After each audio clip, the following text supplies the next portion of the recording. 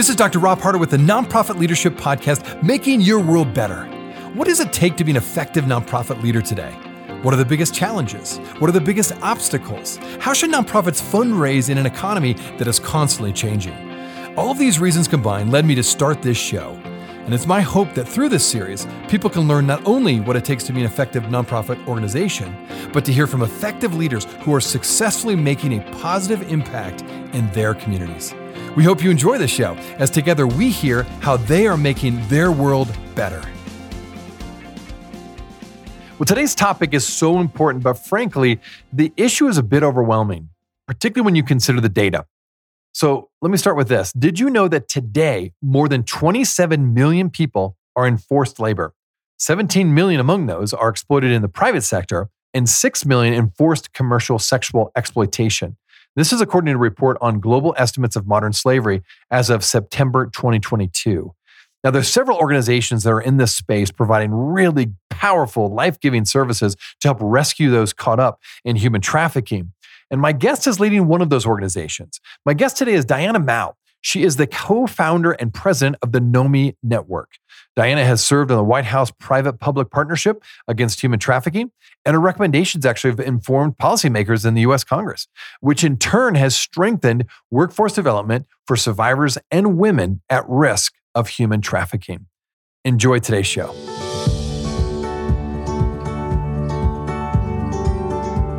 This podcast is sponsored by DonorBox. DonorBox, helping you help others with the best donation forms in the business. Well, Diana, so great to have you on the show today. Thank you so much for having me. Well, yes, absolutely. Well, this topic is very critical. It's very serious. It's very important. And for my listeners, again, it's clear that modern slavery, especially among young women and girls, happens right here in the U.S., not just in other parts of the world. And so I want to start with that, and we're going to explore that and talk a little bit more about the stats around it. But first, I think it's always important and actually interesting to hear from you about your story. What prompted you to go into this work? And what I've learned a little bit about your story is that your motivation really came from a research trip to Cambodia, where you personally witnessed young children being trafficked and sold. And this convinced you of the urgency and necessity really for action. So tell us more about your story to start out today. Yeah, thank you so much for asking. I would say it was very accidental. I was a research fellow for a microfinance bank and charged with interviewing microfinance clients in Cambodia. And when I traveled to some of the rural areas, just to kind of give you context, it would take a car, an SUV, motorcycle, and then walking through muck, leech-infested muck, to get to some of these communities where microfinance clients live. And it was in a village near the Thai border where I met a single father with 7 children. And he, after we had surveyed him, we knew he had barely 1 meal to eat per day for his 7 or 8 children, and living in a hut with no bed, no running water or electricity, and lost his wife to malaria. After we surveyed him, he offered my male colleague his youngest daughter in broken English, "You like her, you take her." And we were both horrified and shocked that he made that proposition. And we left just really disheartened, learning he was still living off of 75 cents, if that at all, per day, and trying to feed his children, while simultaneously being in the city where we stayed, our hotel was based, and seeing, very old foreign men mostly gallivanting the streets with young children in 2007. So that really struck a chord and opened my eyes to the issue. And the more I researched, the more I talked to practitioners and organizations, the more I realized that this is addressable from the economic perspective. And that's what really lured me into wanting to fight this huge issue, global issue. And personally, myself coming from really learning about my own father's trauma, being in labor camp in China, and due to his family's prominence, I know labor camp is very different than, human trafficking, but some of the same similar conditions of control, forced to work with no pay in squalid conditions, and really seeing the impact on his life and how it impacted my siblings and I really also kind of gave me a deeper meaning to why I'm in the fight against human trafficking. Now, thank you so much. That's such a powerful personal story. And thank you for what you're doing and putting your life's work into this. Now, as I mentioned at the outset, you may be surprised, listener, that 27 million people right now are in forced labor. 17 million among those are exploited in the private sector and 6 million in forced commercial sexual exploitation. And this is according to the report on global estimates of modern slavery, according to a September 2022 report. So I wanted to start out, Diana, let's start by dispelling the myth that human trafficking or slavery is not happening in the US. Give us a quick overview of how prevalent this is right here in the United States. Yeah, it's quite prevalent in the sense recently the Global Slavery Index issued a report that in the US there's approximately 1 million people in human trafficking. And it's a little bit different in the sense that you can't, it's not as evident. You are in India, Cambodia, you see children being paraded on the streets and in brothels, sadly. But in the US, it's really hidden in the sense that a lot of times it's children aging out of foster care, homeless youth, runaway youth. Those that are most vulnerable in the United States are susceptible to human trafficking and sadly get exploited. Okay, from your experience in this space, why is it more difficult for people to grasp how big of a problem this is, again, right here in the US, and how can we mitigate that? Yeah, I would say in the US, because a trafficking hotspot area looks very different in the sense that it's tucked away, as I mentioned, in some of these systems. And we see, individuals, their basic Maslow's hierarchy of need being met, shelter, food, water. Most people in the United States, I will say, although some communities obviously do not have access to potable water, but generally speaking, we have our basic needs met and we're really moving towards like actualization, our hopes and dreams and realizing those things. Whereas in communities like rural India, you see that people are living in, very squalid conditions without access. So that could be really deceptive in the sense that, it just simply doesn't happen here. It happens overseas, in Africa, in Asia. But if you really peel back the onion, it happens here. And I'll just give you a quick example. I was shopping at Costco this week and a young boy approached my husband and I. It was dusk, so basically night. And he asked if he could wash our car. And this young boy, he, looked no more than 10 years old. And, based on what I know, because I'm in the anti-trafficking field, I know that those oftentimes in New York City, on the subway, selling candy, asking for money on the streets, many times those are actually they're forced or coerced to do that by criminal network. So what I know about human trafficking, most likely this young boy was being manipulated or coerced into washing the car, and getting, in essence, begging for money. So if you open your eyes, it's there, and I think for us, awareness is key in the United States. No, that's really interesting. And thanks for sharing that personal story. When it comes to this issue, would you say that poverty and economic marginalization are really the two primary drivers that cause particularly women and girls to be the most vulnerable for exploitation? Or are there other causes that really lead the vulnerable into this exploitation? Yeah, I would say those are the primary factors for women and girls globally. In places like rural India, girls are pulled out of school as young as in the third grade. They're not given economic opportunity. In some areas in rural India, they're seeing not much even worth in terms of an animal or livestock. So the devaluation of women and girls, I would say in countries where there are just lower, standard of living and less education, that's what really drives the issue at large. I would say also, just sort of the mindset, that individuals are disposable in these communities as well.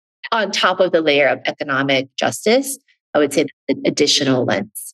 That's so interesting. Okay. No, thanks for saying that. And now with your work there at NOMI, you not only are dedicated to rescuing people from human trafficking, but you're a big believer that by creating pathways to safe employment and economic stability, you're really actually helping to prevent trafficking while empowering women to rewrite the narratives for future generations. So tell us a bit more about how NOMI does their work.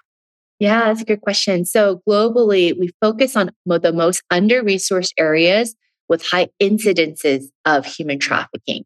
So I say incidences because in India, it's not the most prevalent. However, with 1.2 billion people, they're, out of the global figure, they're half of the world's population of those in slavery are in India. So that's why we focus on India. We focus on really hotspot areas where there's high incidences. And under-resourced in globally means lack of potable water, electricity, and basic needs are not being met. In the United States, we also work. We work within a juvenile detention center. And you're probably wondering, how is that a hotspot? Well, thanks to the justice system, we're able to identify girls who are caught up in the justice system, brought in on counts of prostitution as young as 10 years old. So that's why we focus on the most acute system in the US, and we work in that system to get girls out of that cycle and into career pathways. So we set up our workforce development program, whether it's in the juvenile detention center or whether it's in a rural community that is within the red light district in India or Cambodia, for example. And we have a program that ranges from 6 months to 12 months, which includes life skill training, technical skill training, career exploration, getting women and girls into a career, into an internship in about 20 different sectors. And so we work closely with the private sector. India's largest manufacturer, we place women and girls out of the north part of India where there's high incidences into the south where there's more prosperity and more manufacturers. So we help them safely migrate to those jobs or stay in the community and find the jobs within the community to place women into gainful employment. We'll be right back. Are you looking for an easy and effective way to boost your nonprofit's donations? Look no further than DonorBox, the online fundraising platform that streamlines your fundraising efforts, maximizes donations, and simplifies giving for your supporters. With DonorBox, you can create beautiful donation forms, accept digital wallet payments, track donations, and send auto receipts. And the best part? There are no setup or monthly fees and no long-term contracts required. So what are you waiting for? Visit donorbox.org today to get started. That is donorbox.org. Hey friends, thanks so much for listening to the Nonprofit Leadership Podcast. I wanted to let you know that I've recently become a professionally certified coach. With my nearly 30 years of nonprofit experience, I know firsthand how hard leaders work. I also know how important it is to have someone you can call on to get help with the barriers and leadership challenges you will face both professionally and personally. I really want people to thrive and become all they were meant to become by providing coaching and consulting services. If coaching is something you've always been interested in, but weren't quite sure what it was all about, I encourage you to reach out. You can go to my website, robharder.com, or just email me at rob@robharder.com. I would be happy to provide a free sample coaching session so you can determine if coaching is for you. Thanks again for listening. Now back to the show.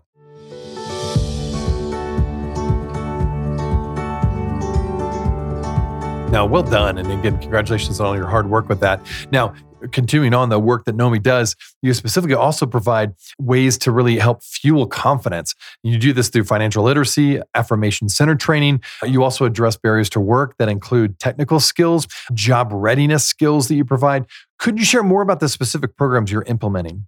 Yeah, absolutely. So really the core tenet is workforce development in 3 phases, and we contextualize it for places like Northern India, where there's systemic violence against women and girls. So the training changes to, we provide the workforce, but we also provide services around that, like rights, so that they know their rights.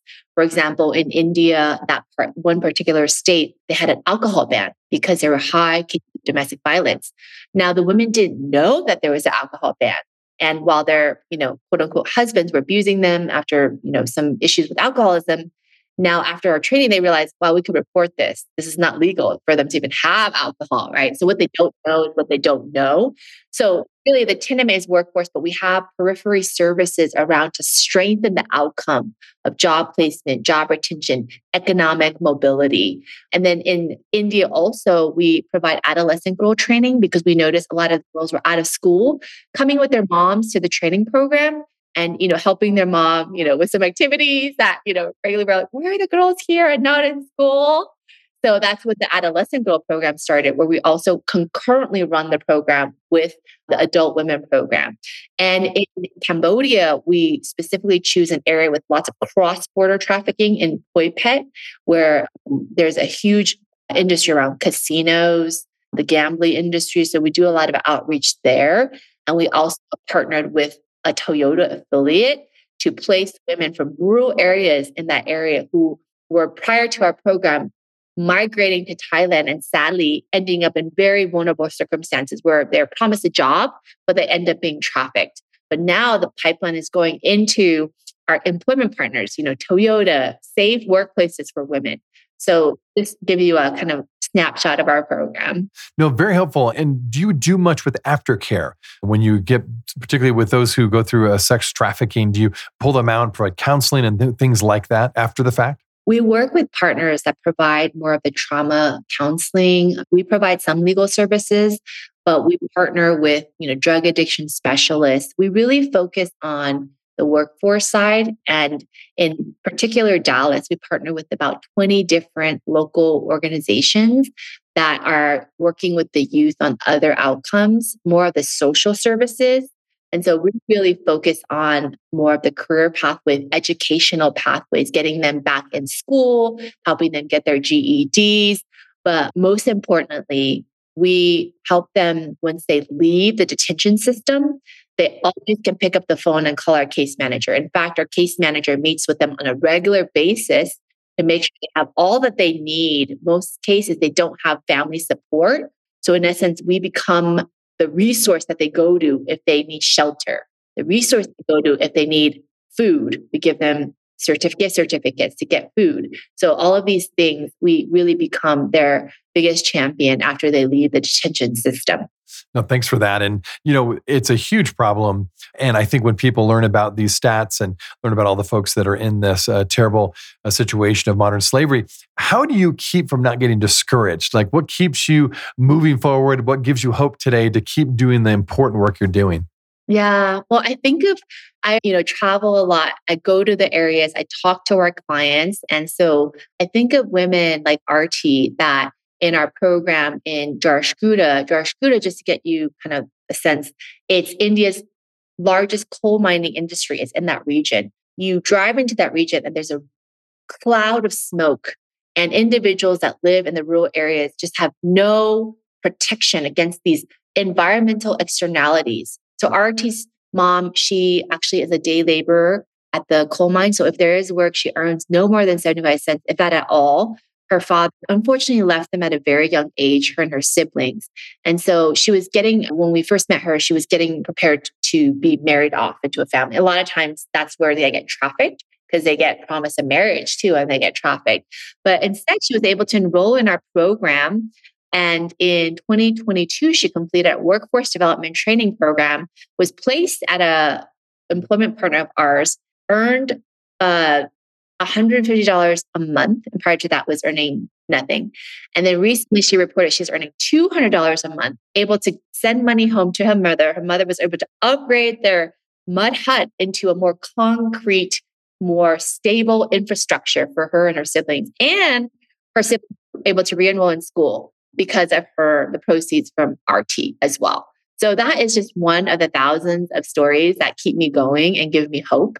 And I really think back to the women that are really on the front lines. I'm, championing the work, but I find it that they're the true heroes that I really look to for inspiration. Now, what a great example. And that is so encouraging. So again, thanks for all your work along those lines. Now, as you think about the next, say, 3 to 5 years, the challenges are daunting, as we've talked about. What are your BHAG goals, using Jim Collins' BHAG as a term for, what are those really big goals you're aiming for when it comes to Nomi's work, not just in the US, but just across the world?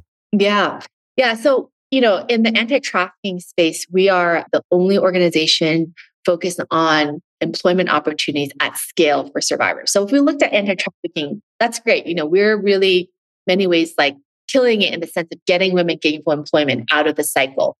But there, as you know, staggering statistics. So my audacious goal is to, in the next 3 years, to move from 16 training sites in Asia and in the US to 50 training sites in the most high need regions, and to reach over 1 million women and girls. And that, definitely is quite scale, and in our sector, massive scale. But I really believe that if we can not just see the women earn income, but actually measure how that changes their community in terms of reduction of trafficking, connecting the dots between this intervention and reduction, which is very difficult, as you know, in human trafficking, we really will be able to see kind of the pendulum swing, and then more interventions like Know Me spring forth, more investment from stakeholders, government stakeholders, to make these investments into women and girls to be economically reaching their full potential. And then finally is to have every Fortune 500 company ready to hire survivors. Survivors, the job, but there's many gaps. But really, the Fortune 500 companies, I believe that they have the resources to carve out positions for survivors. And I want to work with them on that. Oh, good stuff. For my listeners, again, I have on my show Diana Mao, who is the co-founder and president of the Know Me Network. So for people who are listening and they want to get to know you a little bit, find out more information about the Know Me Network, where would you send them? Yeah, I would send them to our website, www.knowmenetwork.org. Also, add us on LinkedIn, add me on LinkedIn. My name is Diana Mao, so easy to find. So thank you so much for listening. And also just simply by listening, I feel like you've been listed into the network of Know Me, and really supporting the Know Me's of our world through your network and through your spheres of influence. Yeah, you bet. Well, again, Diana, thanks for all your important work. It is critical work. Thanks for what you're doing. So glad that you're finding hope along the way and encouragement along the way. And thanks for taking time out to be on the show. Thank you so much, Dr. Harder. Hey, friends. Well, I wanted you to know that this podcast can be found on iTunes, Spotify, Amazon, Google Podcasts, and wherever you listen to other podcasts. I also want to encourage you to like, subscribe, and share this podcast with others. This will actually help us get this great content out to more nonprofit leaders just like you. You can also join the Nonprofit Leadership Podcast community. Find other resources and interviews of past guests all on my website, nonprofitleadershippodcast.org. Well, thanks again for listening. And until next time, keep making your world better. This podcast is sponsored by DonorBox. DonorBox, helping you help others with the best donation forms in the business.